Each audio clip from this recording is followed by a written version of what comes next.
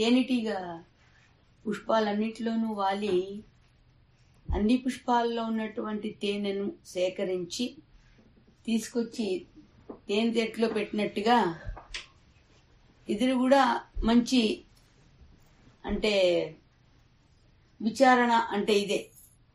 అనేక విషయాల్లో తమకి కావలసినవన్నీ చూసుకుని సేకరించి మన ముందు మనతో పంచుకోవడానికి ప్రయత్నం చేశారు. అయితే కొంచెం మనకి అంటే ఇప్పుడు ఇద్దరి గురించి చెప్పాలి కాబట్టి బావ మరిదిల్లో కాళీప్రసాద్, ఇద్దరు ప్రసాదులే. కాళీప్రసాద్ ఏంటంటే కొంచెం మనందరికీ తెలుసున్న భాషలో కాస్త వినికిడిగా ఉన్నటువంటి భాషని మనకి చెప్పడం జరిగింది. కాస్త ప్రసాదు వేదాంత పరిభాష, ఎందుకంటే మీరు కొన్ని అసలు వినుండరు. ఉపాదానము, నిమిత్తము ఇవన్నీ ఏంటంటే తరచూ మనకి మీరు వినుండరు వేదాంత పరిభాష. అటువంటి చెప్పేసరికి కొంచెం ఉలిక్కుబడి ఉంటారు, కానీ దానికి చక్కగా విడమర్చి మళ్ళా ఎందుకు అట్లా అవుతున్నదన్న విషయాన్ని మళ్ళా తనే మనకి చెప్పడంతో అందరికీ అర్థమైంది అనుకుంటున్నాను. ఏదైనా అందరం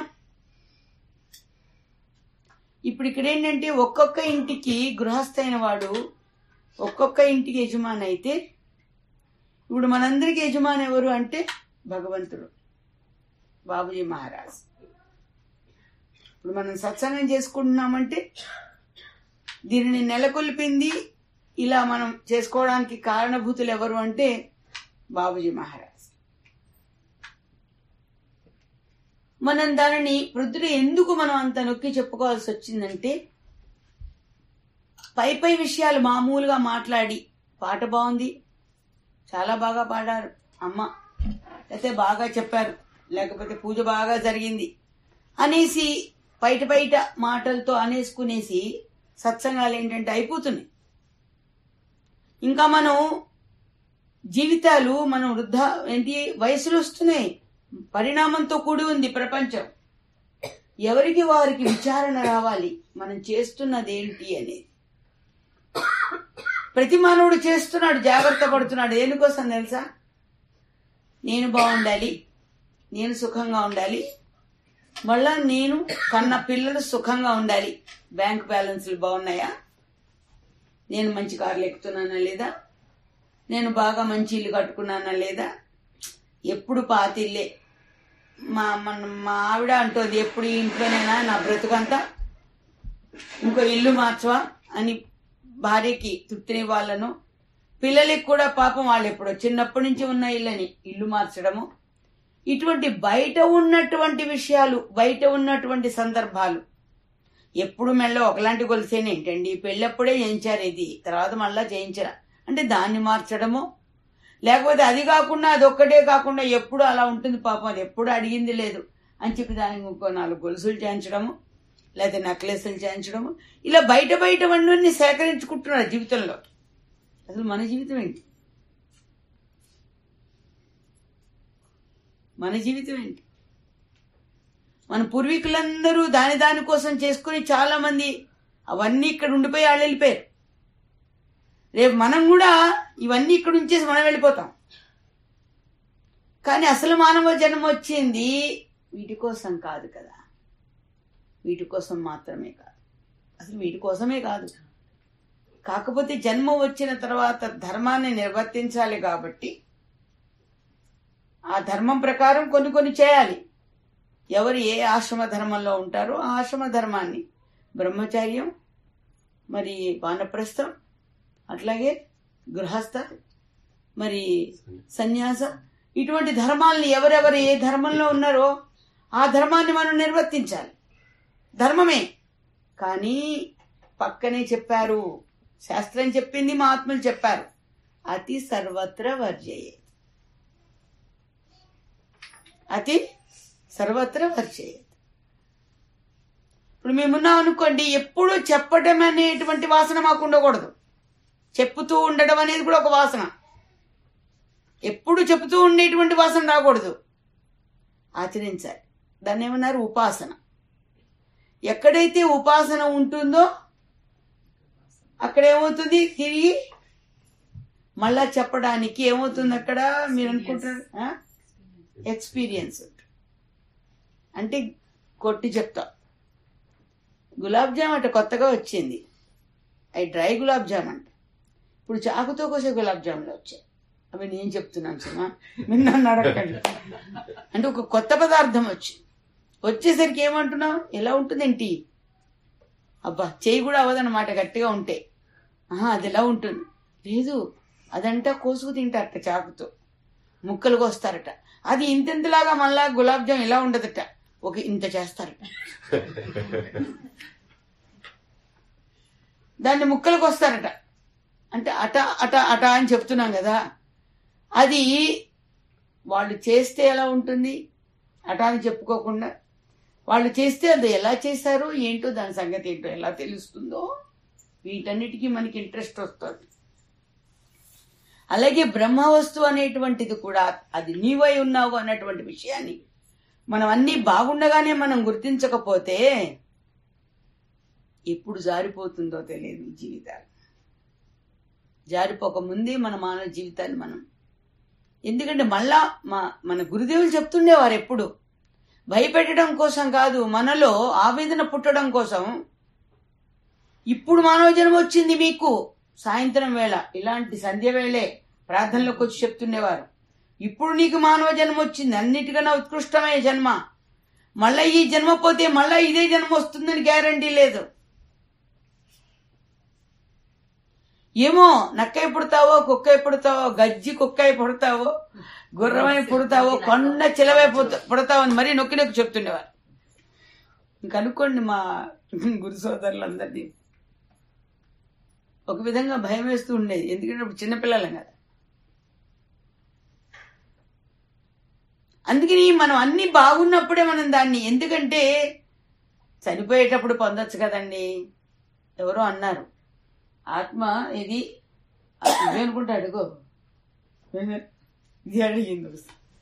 అదేదో ఆకనైనా మీరు ఇవ్వక తప్పరు కదా, మమ్మల్ని తరింపు చేయకుండా ఉంటారా మీరు? ఇది అరుణ, తప్పకుండా మీరు తరింపు చేస్తారు. ఎందుకంటే మీ పాదం పట్టుకుని ఉన్నాం కదా, మీరు ఎప్పుడు మేమంటే ప్రేమ, మమ్మల్ని వదిలిపెట్టరు కాబట్టి ఎప్పటికప్పుడు తరిస్తాం. సరిపోయే ముందు తెలుస్తుంది ఆత్మ తానేంటో ఏంటో అన్న. అంటే నీకు అనుభూతి ఏది? నువ్వు చచ్చిపోయే ముందు హా అని చూసి వెళ్ళిపోతావు. ఆ ఇంట్లో ఉన్నది ఇది, కొత్త ఇల్లు కట్టుకుని ఎవడో చచ్చిపోయాడు. ఏమనుకుంటారు అందులో? అయ్యో పాపం ఎంత కష్టపడి కట్టుకున్నాడో ఇల్లు, కొంచెం కూడా అనుభవించలా, వెళ్ళిపోయాడు పాపం ఏంటో అంటారు. ఆ తర్వాత వాళ్ళు మాత్రం అనుభవిస్తారేంటి? వాళ్ళు దాన్ని జాగ్రత్తగా చూసుకుంటే కదా. ఎవడో దొరుకుతాడు ఒకడు, ఏదో అంటారు కదా, 1,00,000 రూపాయలు ఇచ్చినా ఒక్కసారిగా ఖర్చు పెట్టగలిగిన వాళ్ళు కొంతమంది ఉంటూ ఉంటారు. 10 రూపాయలున్నా ఖర్చు పెట్టకుండా దాచుకునే వాళ్ళు ఉంటారు. మా చిన్నప్పటి నుంచి ఉంటుండే వాళ్ళం కదా. 10 రూపాయలు పెద్దవాళ్ళు ఇచ్చారనుకోండి, వస్త్రంగా ఇవకే ఇచ్చారు కదా అని ఆ 10 రూపాయలని దేనికి ఖర్చు పెట్టకుండా ఎవరెక్కడ ప్రసాదం పెడితే తినేస్తూ ఈ 10 రూపాయలు ఖర్చు పెట్టేవాళ్ళం కాదు. మా గుంటూరు వెళ్తుండే బాబుజీ మహారాజ్ దగ్గరికి మా తల్లిదండ్రులు ఇస్తుండేవారు. ఇది దాచుకో, 10 రూపాయలు అంటే కొనుక్కోమనే ఇచ్చేవాళ్ళు. కానీ రాక చేతిలో 10 రూపాయలు వస్తే కొనుక్కుంటామా చెప్పండి? చక్కగా ఎక్కడికి వెళ్తే అక్కడ ప్రసాదాలు పెట్టేవారు. ఈ నిరీక్షించడమే ప్రసాదం కోసం, అంతే తప్ప మళ్ళీ ఎవరైనా ప్రసాదాలు పెడితే గప్పుకు తినేవాళ్ళు. ఎందుకు? మన డబ్బులు కాదు కదా. అలాంటి జాగ్రత్త పడేవాళ్ళు కొంతమంది ఉంటారు. కొంతమంది ఏముంటారు, అసలు చేతుల్లోకి డబ్బు వచ్చిందంటే ఆగదు వాళ్ళకి, దురద. వెంటనే అట్లా వెళ్ళి ఇలా మంచినీళ్ళ ఖర్చు పెట్టుకొచ్చేస్తారు. ఏమిరా 1,00,000 రూపాయలు ఎట్లా ఖర్చు పెట్టవు? నీకు రాదు ఖర్చు పెట్టడం అంతే. అలాగే ఇవన్నీ కూడా ఖర్చు పెడితే అయిపోయేవి. ఇవన్నీ కూడా జీవితము, ఇదంతా కూడా. కానీ నువ్వెంత ఖర్చు పెట్టినా ఖర్చు అవనిది ఒకటి ఉన్నది, అది నీలోనే ఉన్నది. నిన్ను గురించి నువ్వు విచారణ చేయి. నిన్ను గురించి దాన్ని ఏమిటంటే ఆత్మ విచారణ. తను చాలా గొప్పవాడు, పొద్దు నుంచి చెప్పుకున్నది అదే. ఎందుకంటే దాని గురించి మనం విచారణ చేయకపోతే టైం అయిపోతుంది. టైం అవ్వకూడదు. టైం అయిపోయే లోపల మనం దాన్ని గుర్తించకపోతే ఎట్లా కుదురుతుంది? దానికి సంసారం బంధనే కాదండి. జనక మహారాజు ఆయన. కాకపోతే ఇంకోటి అంటుంటారు, అబ్బా ఆయన చాలా గొప్పవాడండి, అయితే మనమేంటి పనికిరాని వాళ్ళవా? ఎవరికి వాళ్ళు గొప్పవాళ్ళు, మనమెంత అని కించిజ్ఞత్వంగా మాట్లాడుకోవాల్సిన అవసరం లే. మనం కూడా భగవంతుడు ఎంత గొప్పవాడో నువ్వు కూడా అంత గొప్పవాడివి అని మన మహాత్ములు మనకి ముద్ర వేశారు. భగవంతుడు ఎంత గొప్పవాడో అంత గొప్పవాడివి నువ్వు. ఇక్కడ కూర్చుని మనకి యూట్యూబ్ అక్కర్లా, ఏది టీవీ అక్కర్లా. ఇప్పుడు ఒక్కసారిగా మనం హిమాలయాలు, కేదారు అనుకున్నాం అనుకోండి, ఎలా ఉంటుంది? దేవుడు కనిపించడా? కనిపించి ఒక్కసారి ఆ ముద్రను పెట్టుకుంటే దేవుడికి ధ్యానం చేసినట్టు కాదా? వెళ్ళొచ్చిన వాడి కంటే ఇక్కడ ఉండి ధ్యానం చేసిన వాడికి పుణ్యం ఎక్కువ. అక్కడికి వెళ్ళిన తర్వాత ఇక్కడ వాళ్ళతో సెల్ ఫోన్లు మాట్లాడుతూ వచ్చేస్తా ఇంకో దర్శనం అయిపోయింది అని అక్కడ కూడా లైన్లో ఉండి మాట్లాడుతూ నిరంతర చింతన ఇంటి మీద ఉంటే వాడు గొప్పవాడా? ఇక్కడ ఉండి అక్కడ ఆలోచిస్తున్నాడు గొప్పవాడా? ఏ శ్రమ లేకుండా ఇక్కడ ఉండి ఆ స్వామిని మనం దర్శించుకోవచ్చు. బాబు మహారాజు కూడా అదే ప్రశ్న వేస్తుండేవారు. ఒకడు ఇక్కడే ఉంటాడు, దేశమంతా తిరిగి వస్తాడు, వాడు గొప్ప. దేశమంతా తిరిగినా వాడి మనసు ఇక్కడే ఉంటుంది, వాడు గొప్ప అంటుండే. అంటే దేశమంతా తిరిగినా వాడి మనసు ఇక్కడే ఉంటుంది, వాడు గొప్పవాడు. ఎందుకంటే కావాల్సింది ఇదే. ఇక్కడ ఉండి అక్కడంతా ఆలోచించడానికి అందుకునేవరే, నువ్వు ఇక్కడ లేవురా, వెళ్ళి పని చేసుకురా అంటుండేవారు. కొంచెం వ్యవహారం ఉన్నటువంటి వాళ్ళని దగ్గరికి కూర్చున్నా, నువ్వు ఇక్కడ ఉండవు కానీ నువ్వు వెళ్ళు, నువ్వు వ్యవహారం చేయడానికి అక్కడ వెళ్ళు అంటే అందరూ ఆయన్ని లేపి మరి పనికి పంపించారు. ఇవాళ ఇంత గొప్ప బోధ ఉంటే మమ్మల్ని మేమందరం గంటలు కూర్చున్నాం అక్కడ, ఆయన కూర్చున్న వాడిని పంపించారు పని మీద అంటుండేవాడు. మనుషులు కదా, మనుషులు మాట్లాడుకుంటూ ఉంటే ఆయన అడిగితే తెలిసేది, నువ్వు వెళ్ళావు కదా, ఏం చేసావు పని అక్కడంటే, వెళ్ళాను కానీ మనసంతా ఇక్కడే ఉంది. కొంతమంది ఎలా ఉంటుందంటే ఇక్కడ ఉన్న మనసు అక్కడ ఉంటుంది.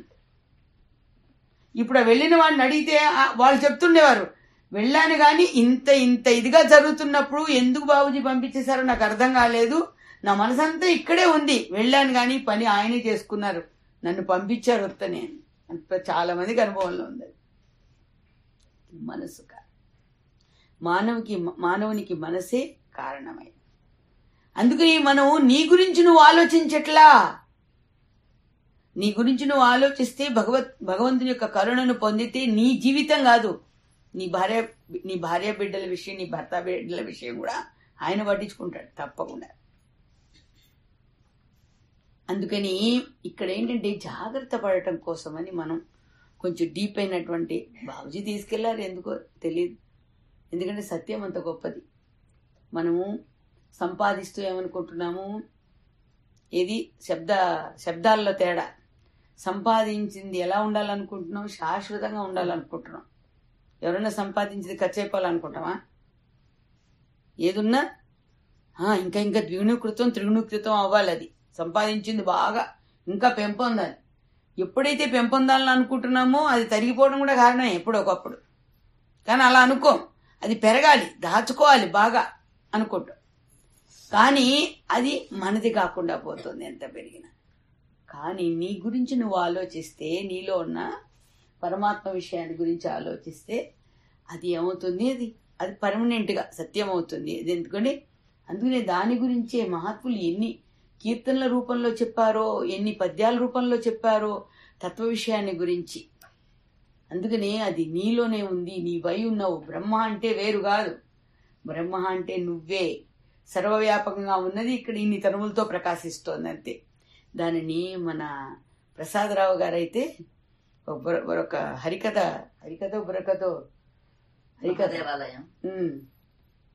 చెప్పారు ఆయన బాబు మీద. ఇవన్నీ గుళ్ళట. బాబు అనేటువంటి ఒక మహారాజ్యంలోకి ప్రవేశిస్తే అక్కడ అంటే చాలా గుళ్ళు ఉన్నాయంట అక్కడ. ఆ గుళ్ళు అన్నీ కూడా, గుళ్ళల్లో అన్నిటిలో కూడా దేవుడే ప్రకాశిస్తూ ఉన్నట్టు. ఆ గుళ్ళు రాతి గుళ్ళు కాదట. ఎందుకంటే ఆ రాతి గుళ్ళని తట్టుకుంటే స్పందన లేదట. కానీ ఇక్కడ ఉన్న గుళ్ళని తట్టుకుంటే, అంటే తగిలితే, పలకరిస్తే, స్పందిస్తే అది లోపలున్న పరమాత్మ వస్తువుని గురించి అది ఆనందంగా చెప్పుకుంటోందని నేను ఒక హరికథ.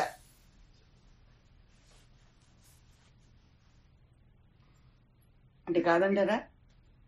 హృదయం అందరికీ ఉందా లేకపోతే పాషాణమైందా? హృదయం అందరికీ ఉంది. హృదయం ఎవరికి ఉందో హృదయ బాబు కూడా అక్కడ ఉంటాడు కదా. అది బాబు విషయంలోనే కాదు, ప్రతి అవతారంలోనూ భగవంతుడు చెప్పున్నాడు. బాబు ఆయా అవతారాలు కూడా చెప్పాడు కదా. ఏమని చెప్పాడు ఆయన? సర్వస్య చాహం హృది సన్నివిష్ట.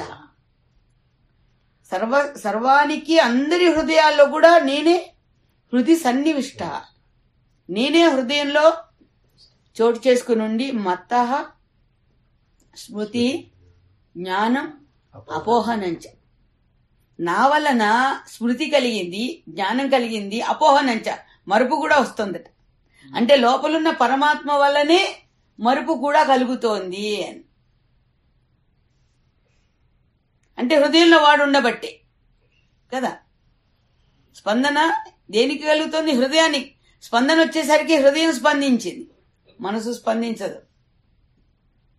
అంటే స్పందన అనే గొప్ప విషయం వచ్చేసరికి హృదయం దగ్గరికి వెళ్ళిపోతోంది విషయం. అందుకని అటువంటి హృదయం స్పందించాలంటే నీలో ఉన్న పరమాత్మను నువ్వు చూసుకోవాలి. మనం చేసే ప్రతిదీ ఒక దైవ పూజ అవ్వాలండి. షార్ట్గా చెప్పుకోవాలంటే ఎప్పుడవుతుంది? నువ్వు దైవాన్ని తలుచుకుంటూ చేస్తే కదా దైవ పూజ అవుతుంది. పొయ్యి దగ్గరికి వెళ్ళావు, పొయ్యి వెలిగించావు, ఒక దండం పెట్టాం. దీపారాధన చేస్తే దండం ఎలా పెట్టామో అక్కడ పొయ్యి వెలిగించి కూడా దండం పెట్టాం. ఎంత పవిత్రత ఉంది అక్కడ. మన పెద్దలు నేర్పించారు మనకి. మరి ఇప్పుడు ఉన్నవాళ్ళు చేస్తున్నారో లేదో తెలియదు. అసలు పొయ్యిలే వెలిగించట్లేదు లేండి కొంతమంది.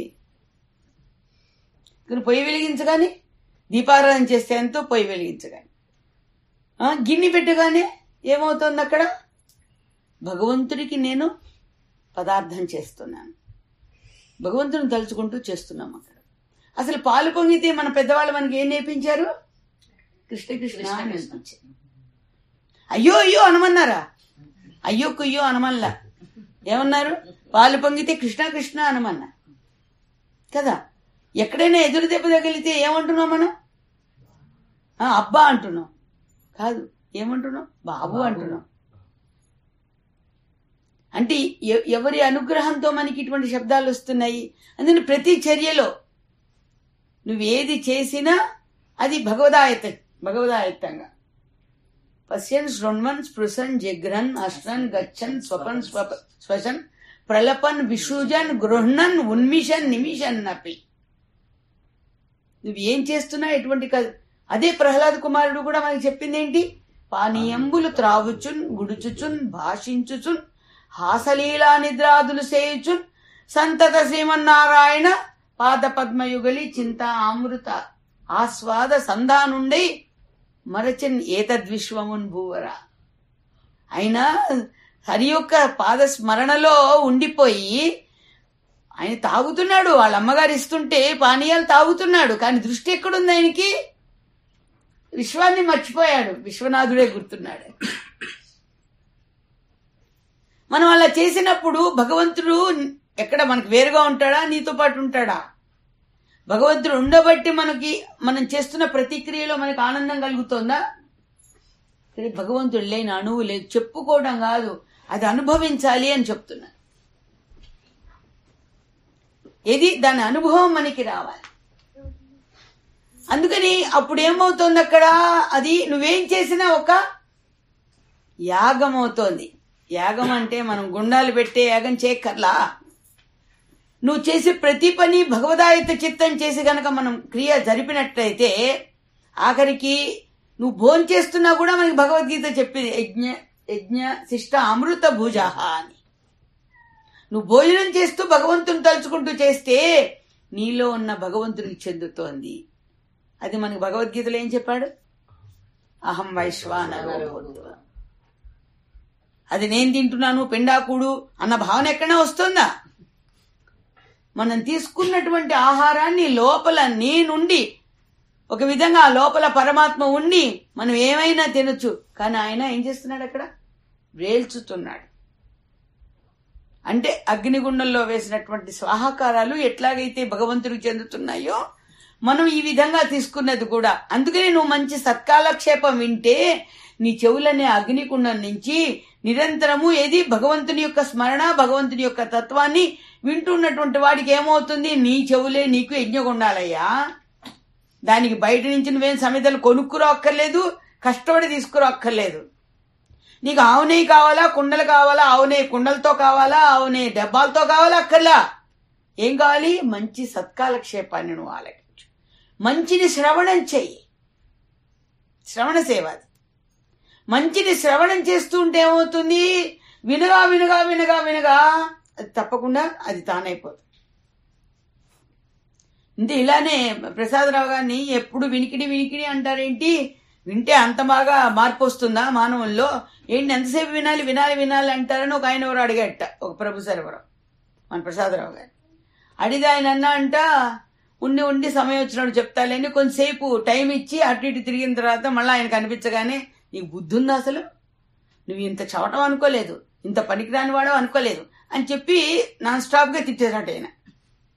ఎలా, నీకు బుద్ధి ఉందా, నీకు అసలు ఏమన్నా ఉందా నీకు అని తిరిసరికి ఆయన ఒకసారి ఆశ్చర్యపోయి, ఉన్నట్టుండి ఇలా తిడతాడేంటి అని చెప్పి వెంటనే ఆయన ఏంటి ఇలా తిడుతున్నాడు అన్నట్టుగా చూశాట. మొత్తం మొహం అంతా ఎర్ర కందగడ్డల్లే అయిపోయి చూసి, ఏంటి మాస్టారు ఇందాక నుంచి నాన్ స్టాప్ గా ఇట్లాగా నన్ను ఎందుకండి ఇట్లాగా అంటున్నారు అంటే, ఓ ఇప్పుడు నేను అన్నదంతా కూడా నీ గురించి అన్నమాట, నీకు అర్థమైంది అదంతా అన్నారట మాస్టర్. ఈయన మాస్టర్ అంటారు దాన్ని ప్రసాదరావు గారు.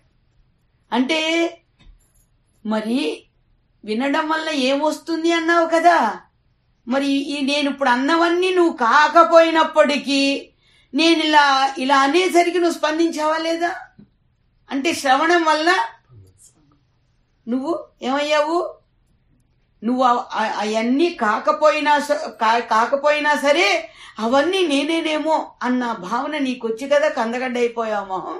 శ్రవణం అంటే అంత గొప్పదయ్యా. వినగా వినగా నువ్వు బ్రహ్మవే ఉన్నావు, నువ్వు బ్రహ్మవే అని నువ్వు వినగా వినగా ఏమవుతావు, ఏమో అవునేమో ముందర అవునేమో కాకపోతే ఎందుకంటారులే సెకండ్ స్టెప్. అయితే ఎలా అయ్యాను నేను, ప్రయత్నం చేస్తావు. అది నేను బ్రహ్మనే ఎలా అయి ఉన్నాను నేను, ప్రయత్నం చేస్తావు, దానికోసం కృషి చేస్తావు. బ్రహ్మం నువ్వే అయినప్పుడు ఇంకా దాని గురించి చెప్పుకోవాల్సింది.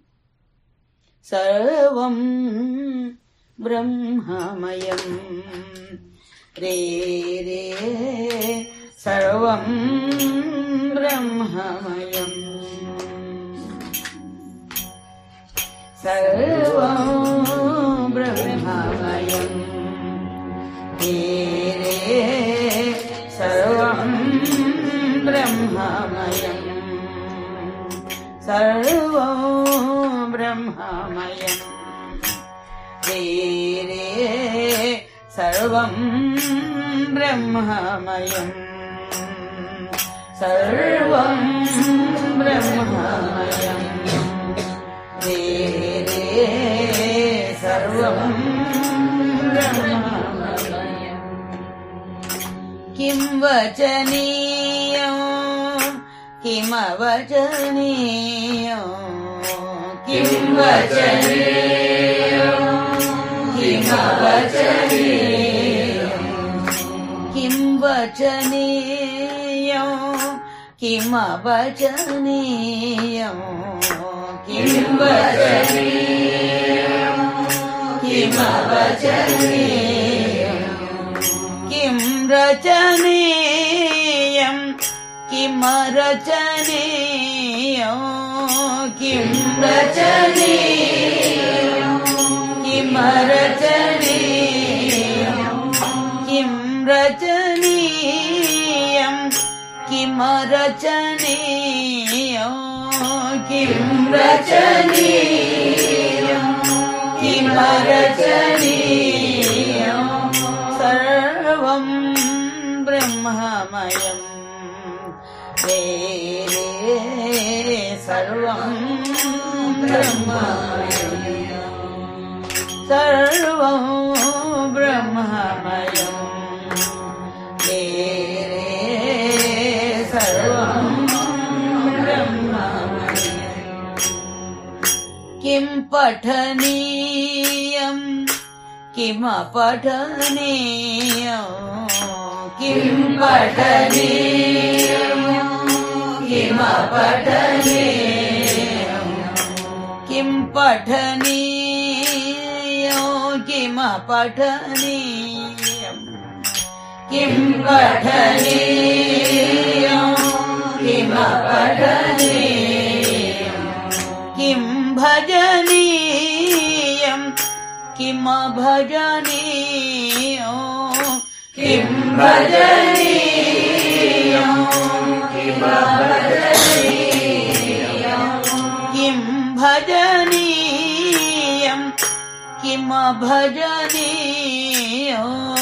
కిం భజనీయం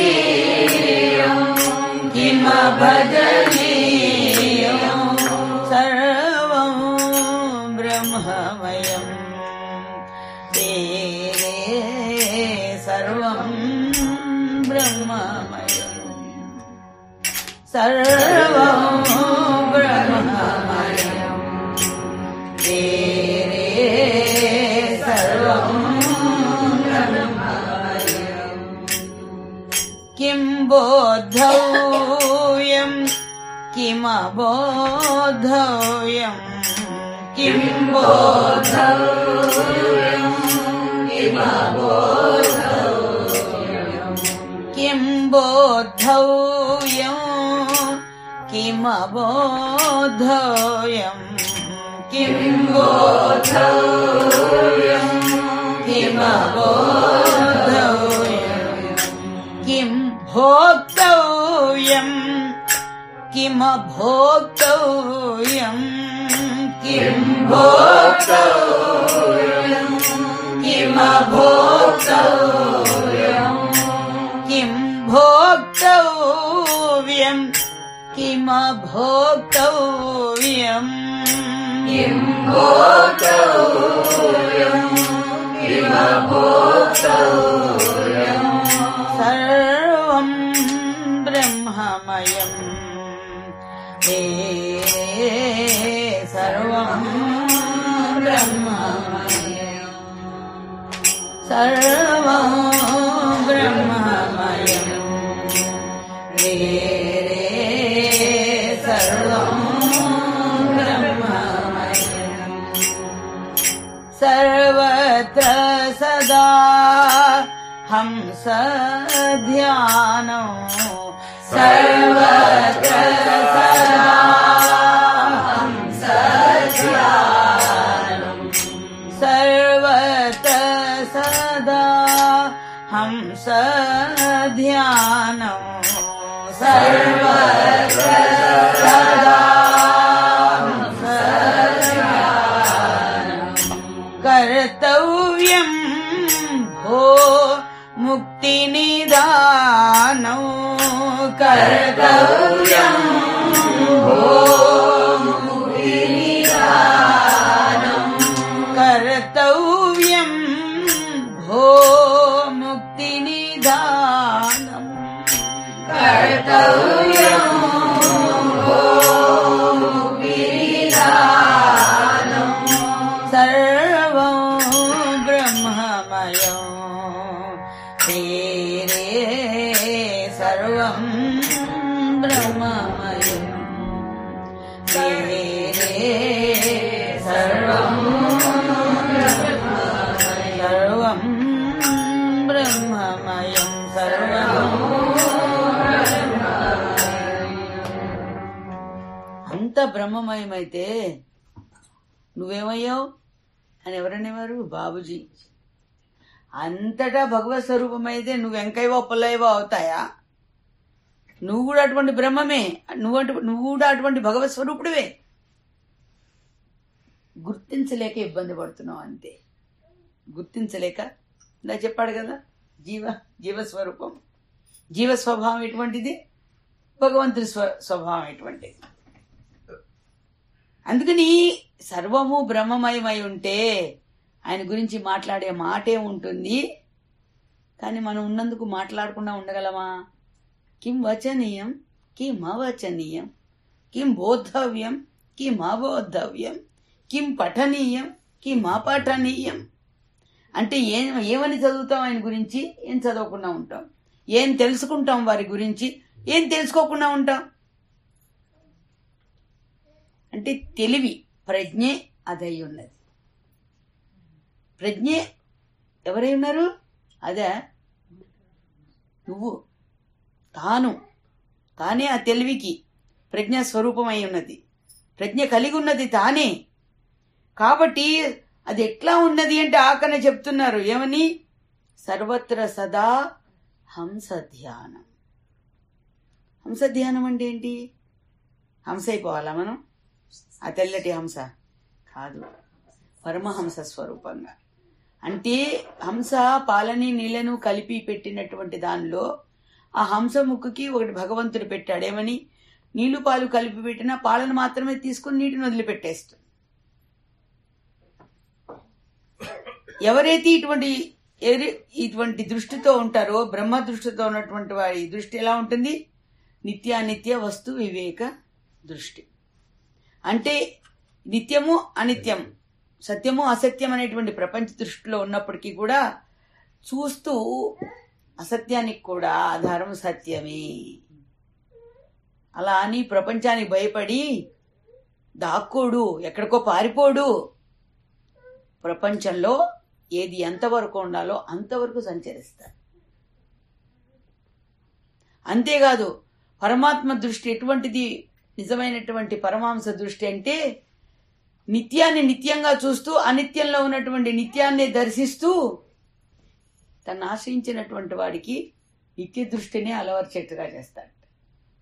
కర్తవ్యం భో, ఏదేమన్నా కాని వాయా, ముక్తి నిధానం.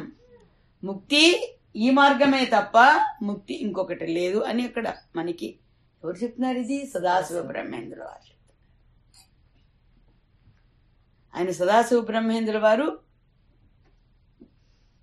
ఆయన మౌనంగా తపస్సులోకి వెళ్ళి చేసుకుంటూ ఆ తపస్సు నుంచి వారు బయటికి రావడమే ఇది ప్రపంచాన్ని ఉద్ధరిస్తూ. ఆయన మీద మీ అందరికీ తెలుసున్నది, ఇసుక మేటలు వేసినప్పటికీ కూడా ఆయన కావేరీ నది ఒడ్డున తపస్సులు చేసుకునేవారట. ఆయన తపస్సు చేసుకుంటూ ఆయనకు ఒళ్ళు తెలిసేది కాదట.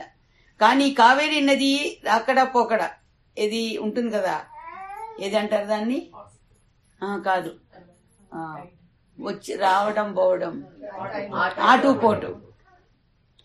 ఆటుపోటు అనేది వచ్చేసరికి ఏమవుతుంది? ఇసుక వచ్చిపోయి మేట వేస్తే ఇసుక తీసుకెళ్లే వాళ్ళు వచ్చి ఇసుక బండ్లలోకి తోడుకుంటూ గుణపం పెట్టి వేస్తే టంగమని తగిలిందంట. ఒరే ఇది ఇక్కడ ఏదో ఉంది బాబోయ్ అని వెంటనే వాళ్ళు ఇసుకని తొలగిస్తే ఉన్నది ఎవరంటే ఈ వేటుకి ఆయనకి దెబ్బ తగిలి రక్తం కారుతున్నా కూడా ఆయనకి తెలియలేదు.